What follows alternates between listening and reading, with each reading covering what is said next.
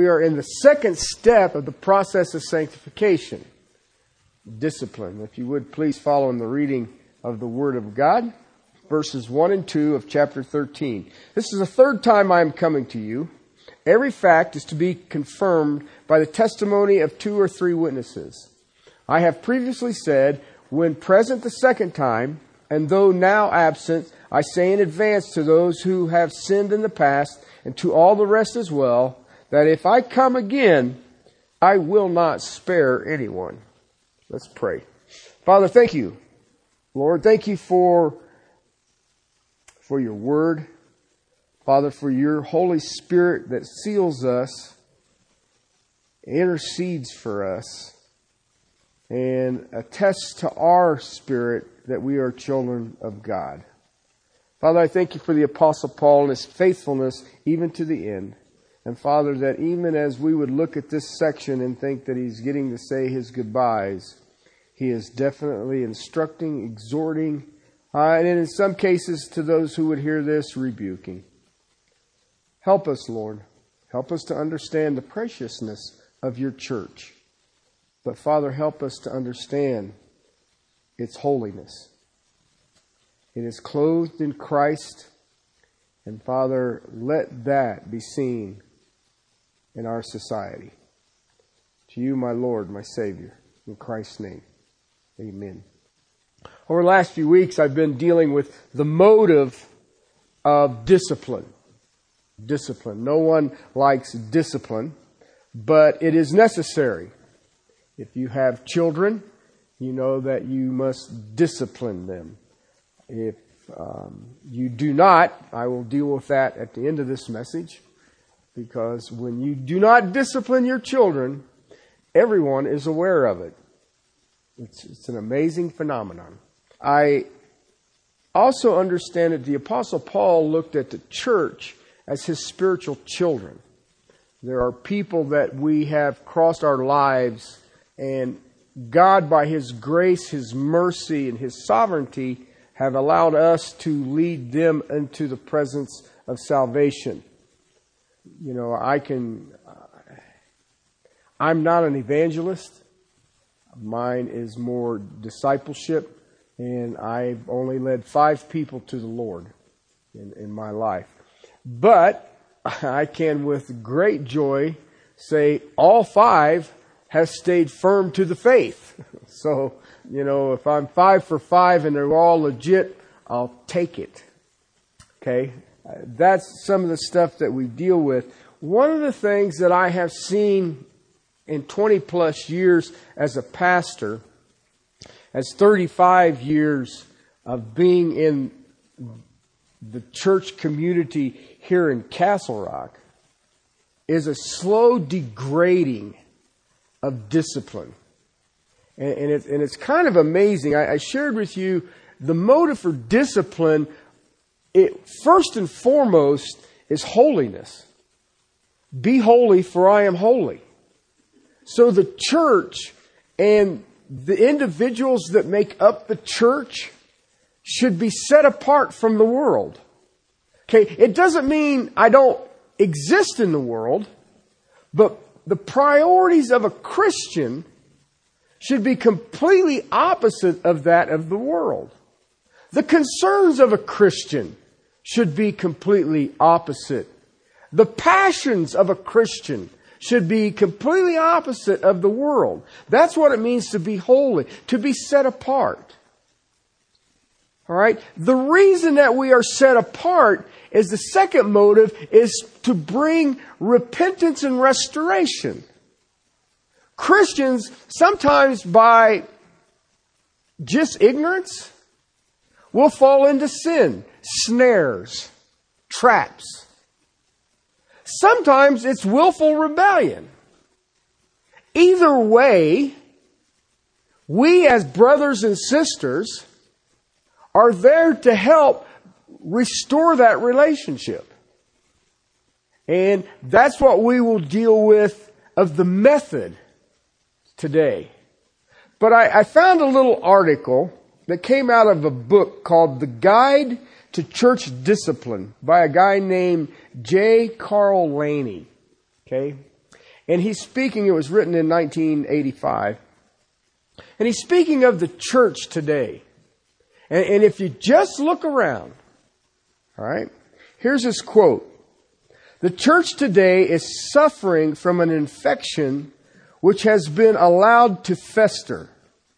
As an untreated boil oozes germ-infested pus and contaminates the whole body, so the church has been contaminated by sin and moral compromise. As an infection weakens the body by destroying its defense mechanism, so the church has been weakened by this ugly sore.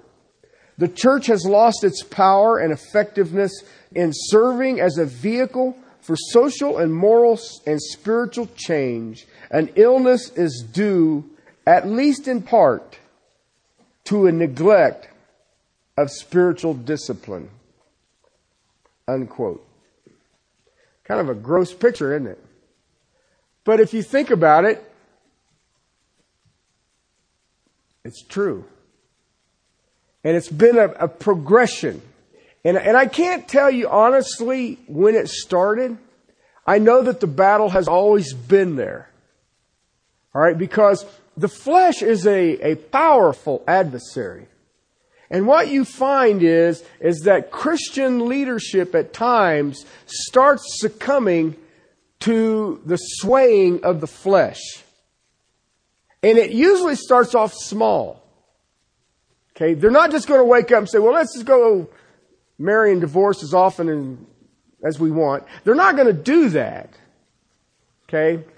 It starts off with little things, neglectful things, little tad bits of compromise.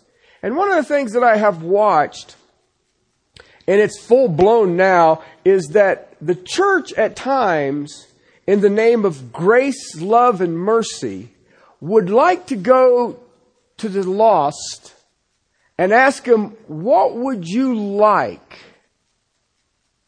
from a church? Now that's, if you think about it, that's just a tad bit nuts. But right now you can go to Denver, all right, and there's a church called the Bar in the Bible. And they rent a bar in the morning and they serve cocktails, and you can sit around the bar and discuss theology. All right? And everybody thinks that's awesome. Okay? Now, 10 years ago, you'd say, well, I still say it's nuts. But that's what has happened. You know, if you go by some of the churches on Saturday nights now, you'll find most churches, a lot of churches have Saturday night services. And what I have found with them is that they have what they call the lights down low and the music up loud services. Okay, now when I grew up, that was a bar. You went in and the lights were down low and the music was up loud. And never did really understand what the purpose of it was, but it was that way all the way across the board, so evidently it worked. And that's what churches are doing. And that's a little bizarre to me, because we have completely lost the fact that we have been called to repentance. And we've been called to a repentance that is God's standard. All right? So that we will be holy as our Father in heaven is holy. And we started out, in the first section there was repenting from strife and jealousy and angry tempers and disputes and slanders and gossip and arrogance, disturbances, also from impurity and immorality and sensuality. All right. Then he moved in here and explained, he starts off with a statement, I'm coming to you the third time, but he says, then he quotes Deuteronomy. Every fact is to be confirmed by the testimony of 2 or 3 witnesses. Now we move into what is the method. The method of discipline. What happens? Listen, I understand, and I have dealt with some very deep wounds in believers over discipline. I have seen church discipline which looks like a witch hunt. And that is not what church discipline is. I have seen church discipline try to be exercised to destroy someone's reputation. And it is usually just done by allegations. If you watch our society today, I don't have to have any facts. I just say it. Okay, and it makes it true. Our president made a statement that we have more mass killings than any country on the planet. And something about that just didn't ring right with me. And I went and checked it, and then we're 10th. We're 10th.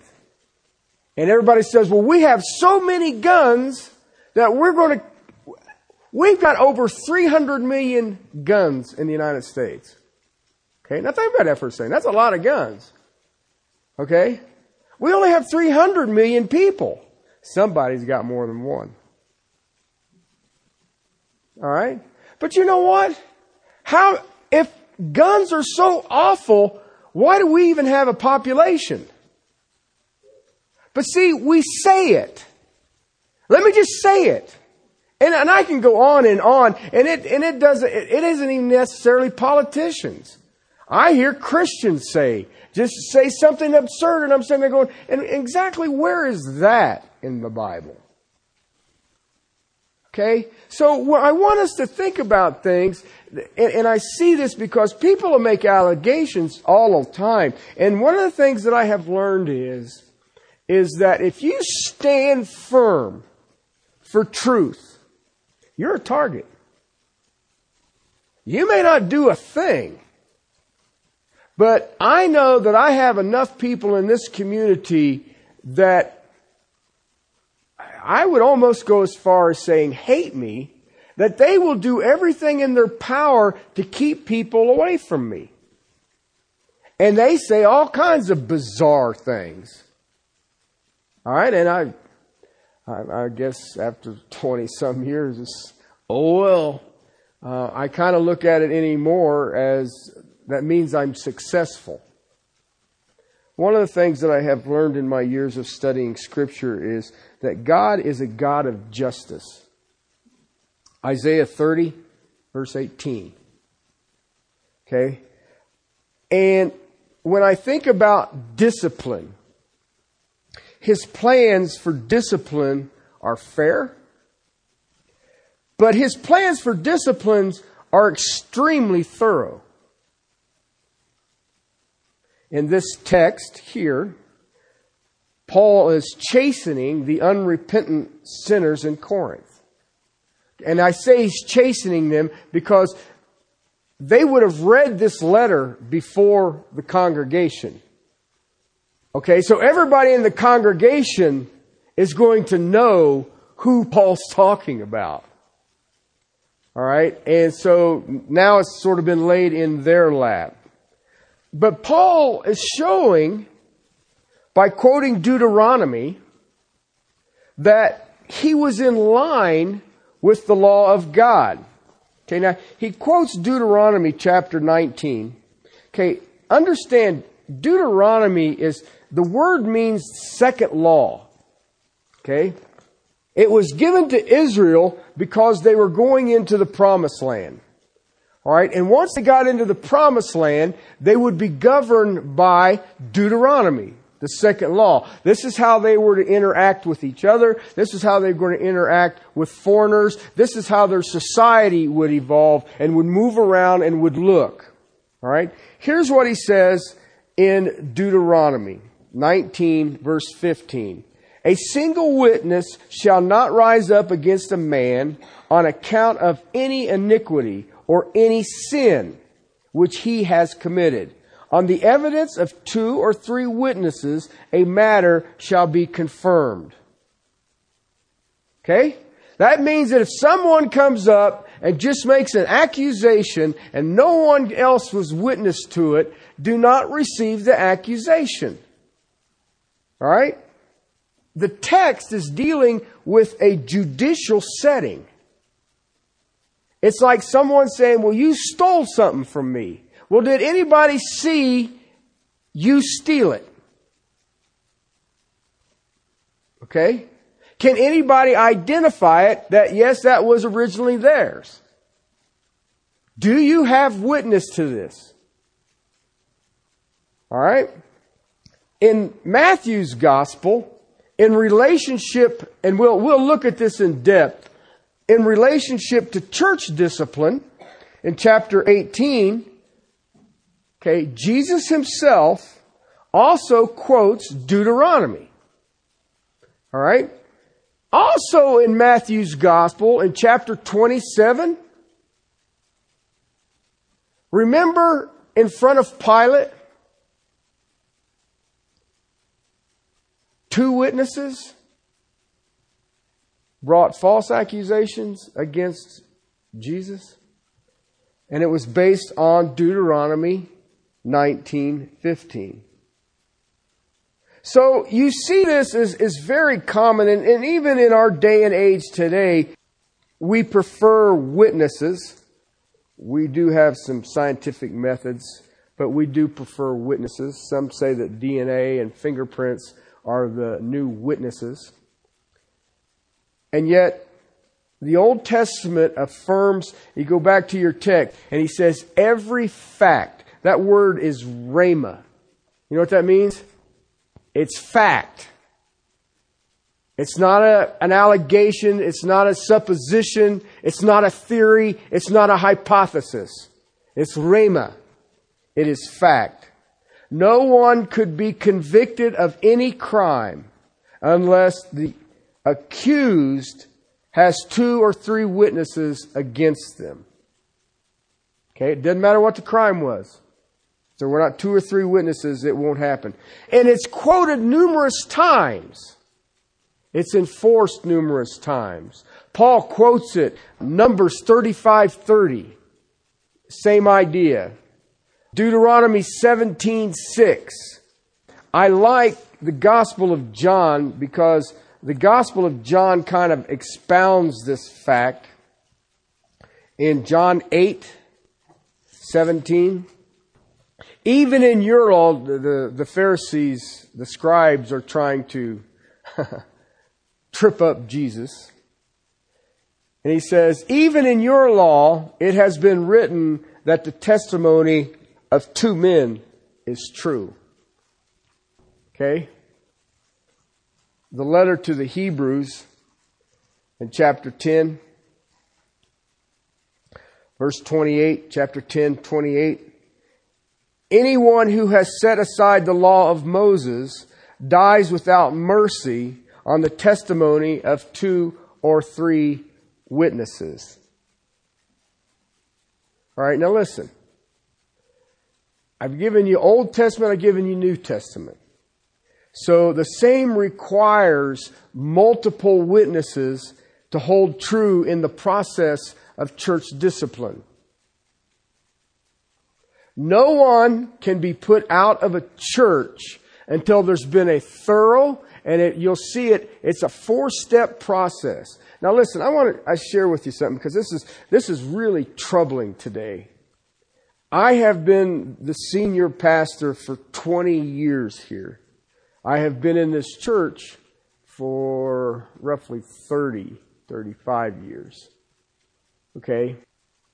There has been a couple of incidents that we have exercised church discipline. One time, we did all 4 steps.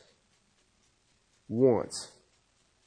Normally, if you confront someone on sin, they vanish.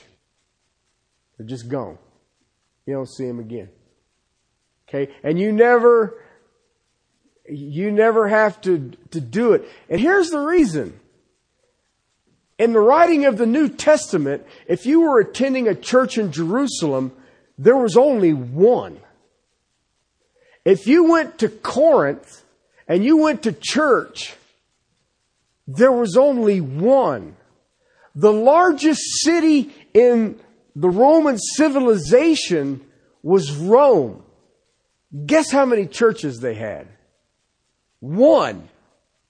All right? There are 54 in Castle Rock. All right? So if you confront somebody, they can attend a different church every week for a year and not get them all. And if you think about it, how many churches are willing to call sin a sin? They might make a generic reference to it from the pulpit, but to hold the people accountable, when does that happen? Okay? So if you're preaching on sin and repentance and the people get nervous about it, they are gone. One of the things that I do understand, though, is that to set a person outside of the church is for protection. Today, you go through Castle Rock today and go to any of the churches here, you're not going to understand that a group of people are there for your safety. You will hear, well, they seem judgmental. They're too Bible. Okay, they're too old-fashioned. And yet the church was given for our strengthening so we will be safe in a lost and dying world. But see, nobody appreciates the church for that anymore. I have witnessed what this looks like. The first time I went to Russia, I was met in Chicago by the head of Slavic Gospel Association, and he says, "Get ready." And when you got the president says that, you're like, "Oh, what does that mean? Get ready." He says, "You're going to feel like you're going to go back to the first century church." And I was like, "Really? All right." And you know what? He was right. He was right. I never seen anything like it. Sunday, everybody stayed at the church. But you know what? They don't have TVs. They've got some radios. There's probably a handful of people who got TVs, but it's not like they're going to sit at home and watch football or cable news. They would rather spend it with the saints. And I never seen anything like it. They met every day. There was some group of people in the building doing something. Now, I was teaching leaders, so I was in another part of it, so I understand that I was there for my conference. But I would go down, and there was always something going on. And that was when the one Russian told me, he says that in America, you add Christ to your life. In Russia, Christ is life. And I thought, wow, this is totally awesome. Shame you guys talk funny. I can't understand a word you say. But do you see what I'm trying to get at? We have lost that. We have lost that. And I can't tell you when. And I hear it's the materialism. And it's this, you know what? No, it's part of it is that what did the church do? It's why you see the church now has changed and it wants to look like the society. Why? Well, if I look like the society, maybe they'll like us. And that's not our job. But I always look at the church as safety. This is where I am safe. Why? The world hates us. They killed your Savior. They don't like you. And if they do like you, they've either taken you prisoner or you're not His. Paul says that I set Hymenaeus and Alexander outside of the church so that Satan could teach their flesh not to blaspheme. That doesn't sound that pleasant to me. Just doesn't sound that pleasant. So I want to look at these 4 steps. We'll go through them really quick. And it's in Matthew's Gospel, chapter 18. And I want you to understand these things. So like I said, we've only had to do this once, full blown. And then the guy left the state. I tracked him down to a church in West Virginia and sent the pastor of that church a letter that he was under church discipline. The reason that he was under church discipline, never heard anything else. So anyway, how does it start out? Chapter 18, verse 15. If your brother sins, okay, your brother is anyone that ain't you. If your brother sins, go and show him his fault in private. It doesn't say take it to the prayer committee. It doesn't say take it to the prayer chain. It doesn't say take it to the pastor or the elders for fervent prayer. It says you do it how? In private. You witnessed it. You saw it. Do it in private. If he listens, you have won your brother. If he listens, you don't have to do anything else. All done. Okay? That's similar to the Galatians chapter 6 verse 1 text. Any of you see a brother in a trespass? Bear their burden. You who are spiritual. Because, see, a lot of people will point out other people's shortcomings because they want to feel spiritual. Okay? If you're feeling spiritual, then that means you're willing to bear that burden. Help them to become victorious over their snare. All right.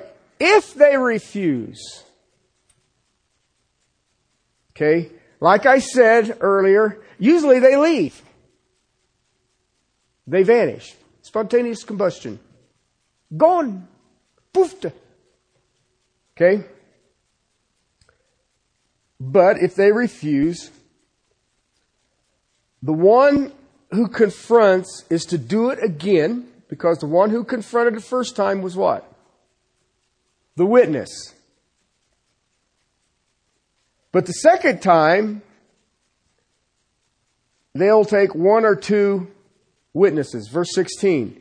If he doesn't listen to you, take one or two more with you, so that by the mouth of 2 or 3 witnesses, every fact, rhema, may be confirmed. May be confirmed. Well, how does that work? Well, think about it. You confront somebody over a sin. They refuse. You wait a time. You realize that they're not changing. They're not dealing with it. And they have refused. So, I go back the second time and I take a couple of people with me. All right?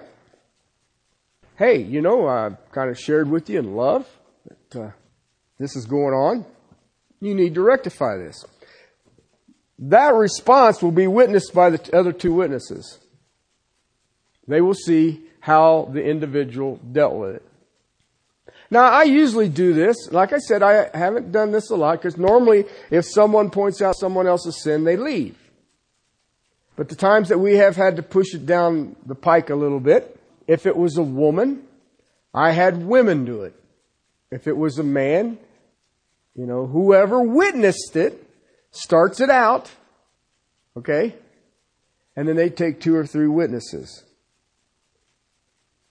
They will again see how this person responds to the confrontation. All right?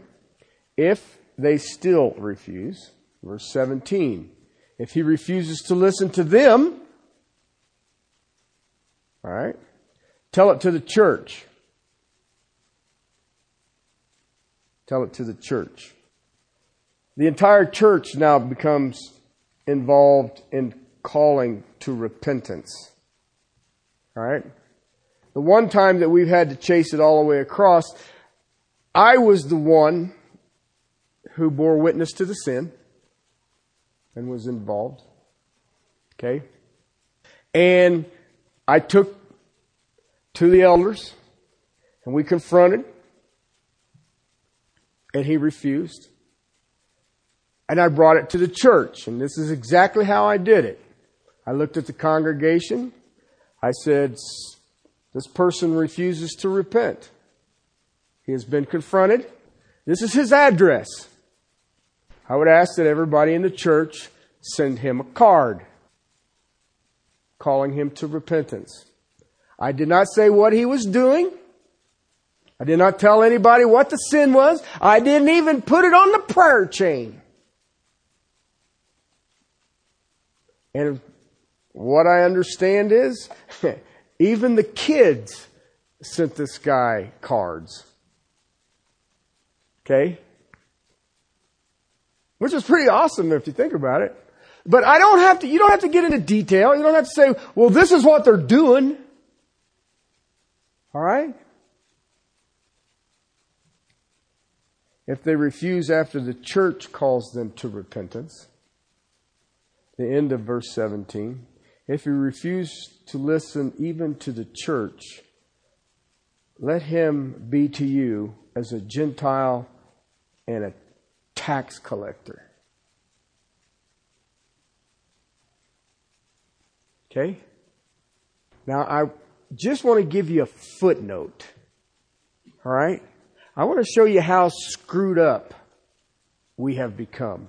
I just gave you the 4 steps of dealing with sin.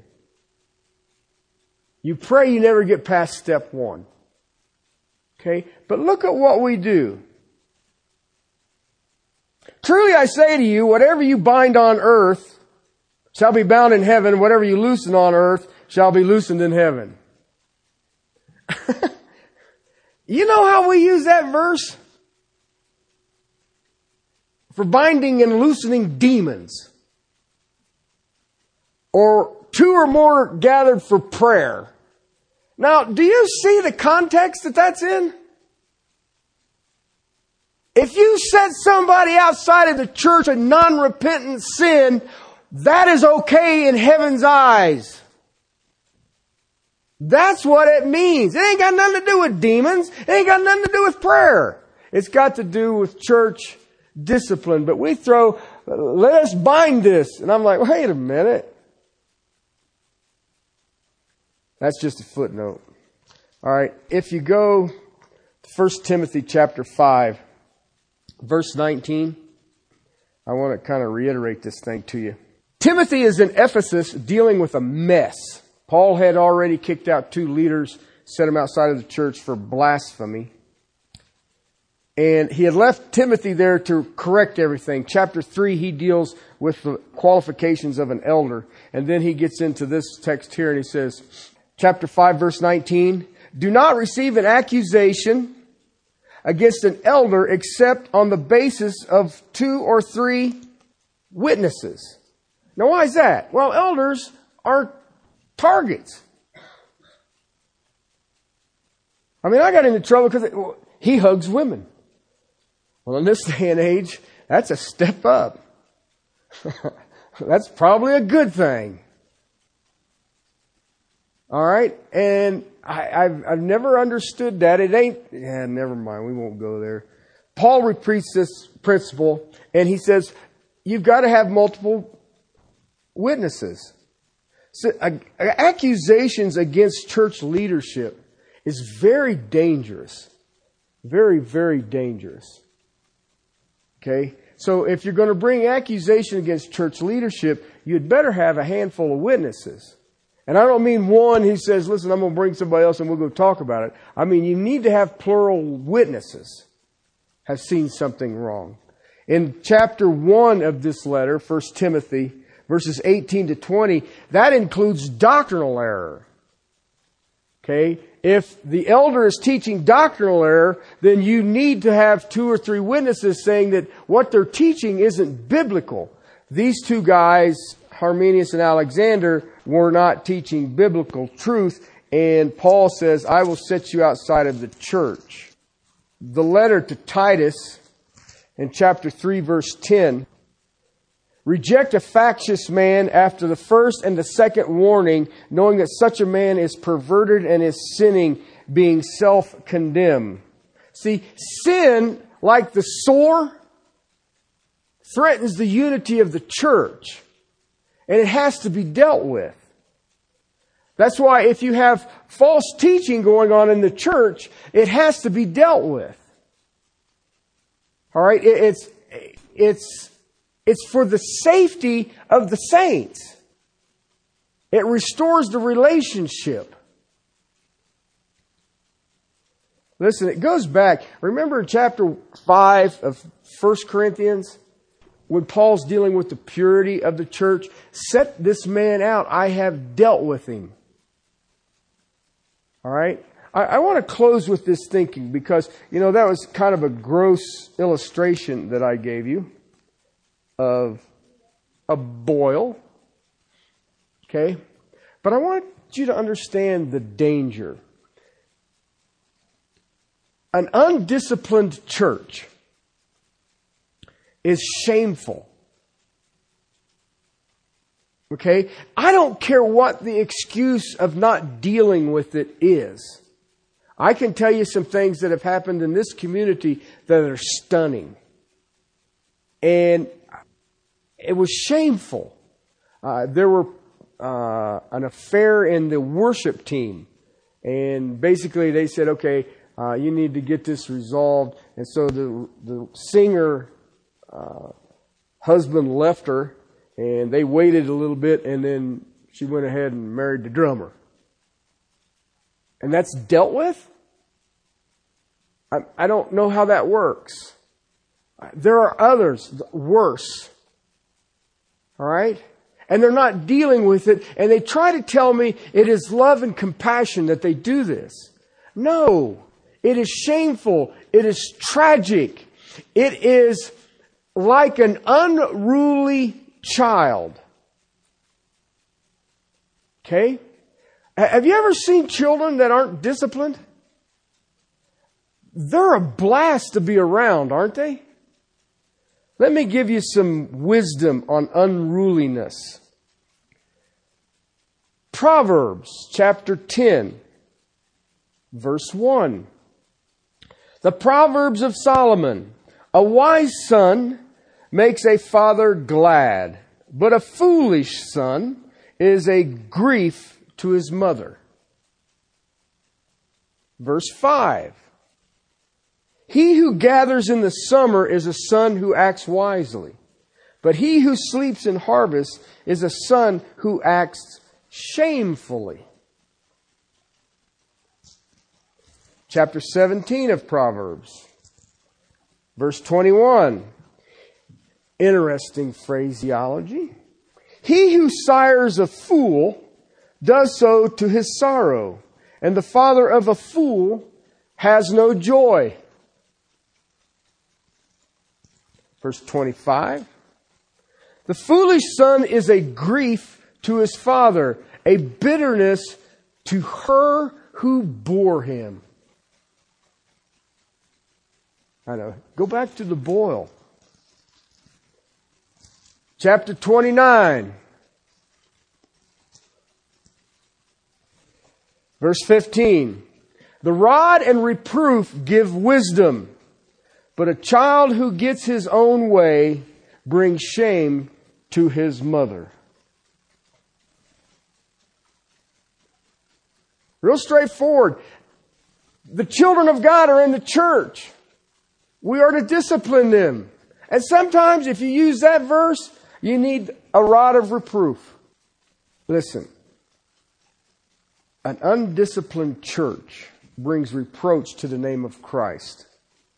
It grieves the Holy Spirit and grieves the Holy Shepherd.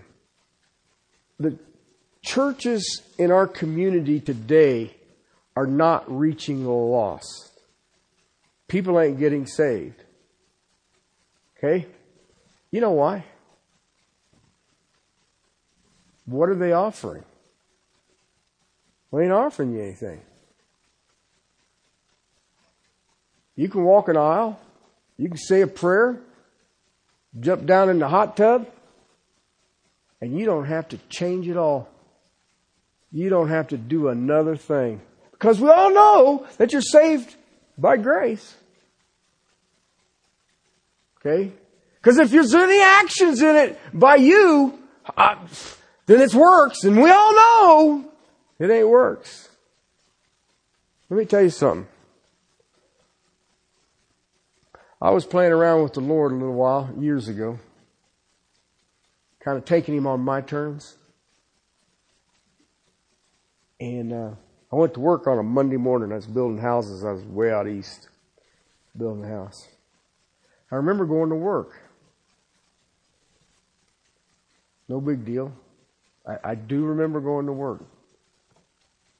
The next thing I know, it's Wednesday, and I'm in the hospital. I open my eyes. I'm in the hospital bed. I open my eyes. I look up to the ceiling with the fluorescent lights sitting there, and the first thought that goes cruising through my head, first thought, you are not your own. You have been bought and paid for with a price.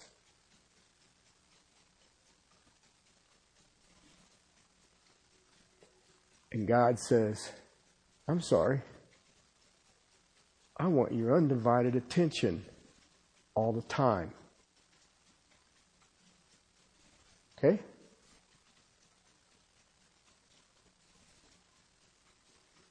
That ought to wake everybody up. Because I was a little bit on the stiff neck side. Or as my grandma would say, ornery. Only a few of you know what that means. But that was discipline. That was discipline. If the church doesn't take sin seriously enough to take action against it, how can it expect the world to take our gospel seriously? Right? That's the method for discipline. Let's pray. Father, thank you for your word. Thank you for your church. And Father, I pray that your word found fertile ground this day. And Father, it took deep root. It would rest full weight upon the amazement of her Savior. Help us, Lord, as we move into this season and with all of the charades that are going on. I pray, Lord, that each and every one of us will stand in the grace that is in Christ Jesus, reflect the awesome power and glory of our Savior and Lord, and that, Father, we would be used exceedingly abundantly beyond what any of us could think or imagine, and that your gospel would go through with power in this season, not pageantry. Help us, my King. Help us to walk worthy. Help us to stand. Your glory and praise. Amen.